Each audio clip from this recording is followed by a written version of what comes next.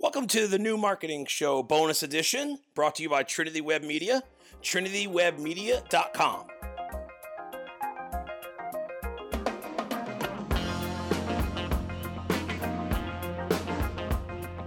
Hey everyone, thanks for catching another bonus episode of the New Marketing Show and getting us on Instagram, TV, YouTube, our website, wherever you're getting this content. So today I want to talk about measuring results.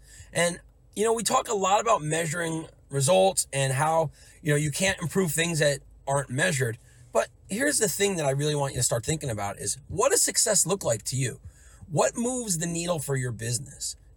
Is it more conversions? If you get to talk to more leads, throughout the week, does that move the needle for you?